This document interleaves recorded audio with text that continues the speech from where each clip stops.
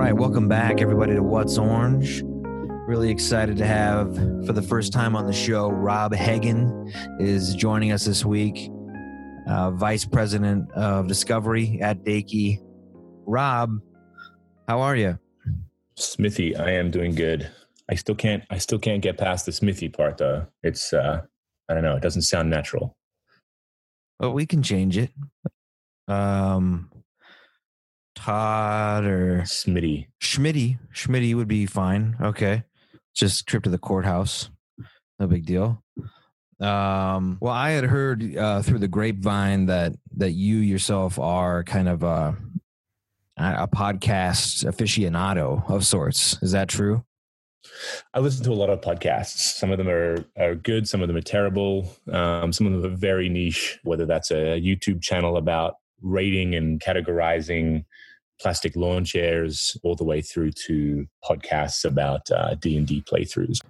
That's great. It's just when I had heard that you listen to so many podcasts, I got a little intimidated. So I listened to a ton of podcasts last night, just to get ready. Most of it was Joe Rogan stuff. And so, what do you think about chemtrails? Chemtrails, yeah. I mean, that's sort of a topic that's pretty close to my heart. I've long been somebody who looks up, and when you do that, you typically tend to see airplanes, although not so much today. Right. We have fewer airplanes, and therefore, according to the podcast I've been listening to, fewer chemtrails. That's one of the positives. Correlation too between the amount of chemtrails being released and the amount of pointless meetings that we tend to have during the day. Perhaps the real conspiracy was implanted by the capitalists in order to keep us pacified in our cubicles and under our fluorescent lighting.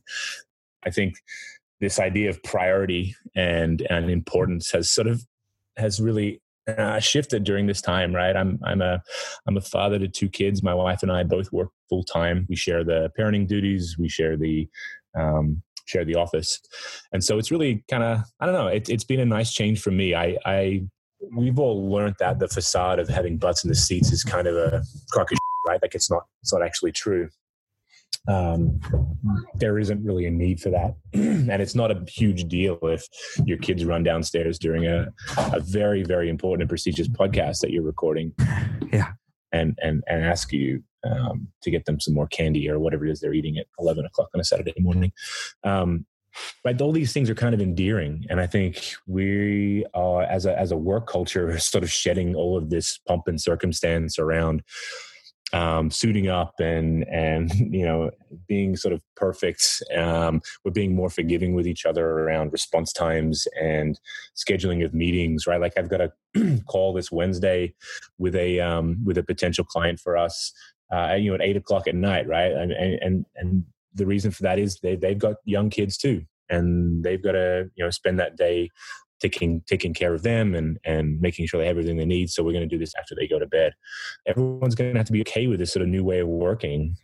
If profit is still the most important thing to a company, that shows really quick, right? Like, God, I can't invoke his name on a podcast, but the man who makes battery powered cars, this lawsuit that's happening with the county and reopening the factories and getting everybody back in there.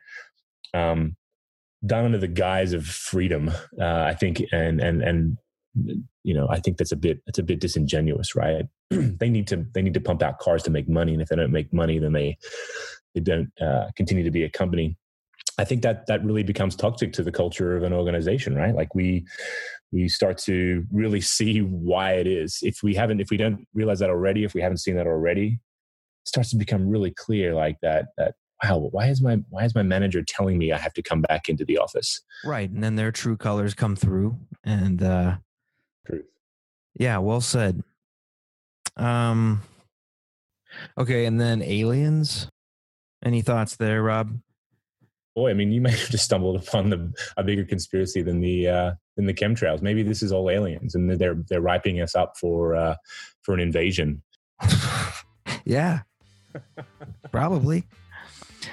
Well, I just want to say thanks to you, Rob, for coming on the show. It was enlightening, and it's been fun. It's been an absolute pleasure. I apologize for the waffling. It's not my fault. It's my parents' fault. No, thanks for coming on, and let's do it again. Probably not. Thanks so much, Smithy. You bet. Well, thanks everybody for listening. Barring a name change, this is Smithy, and you're listening to What's Orange.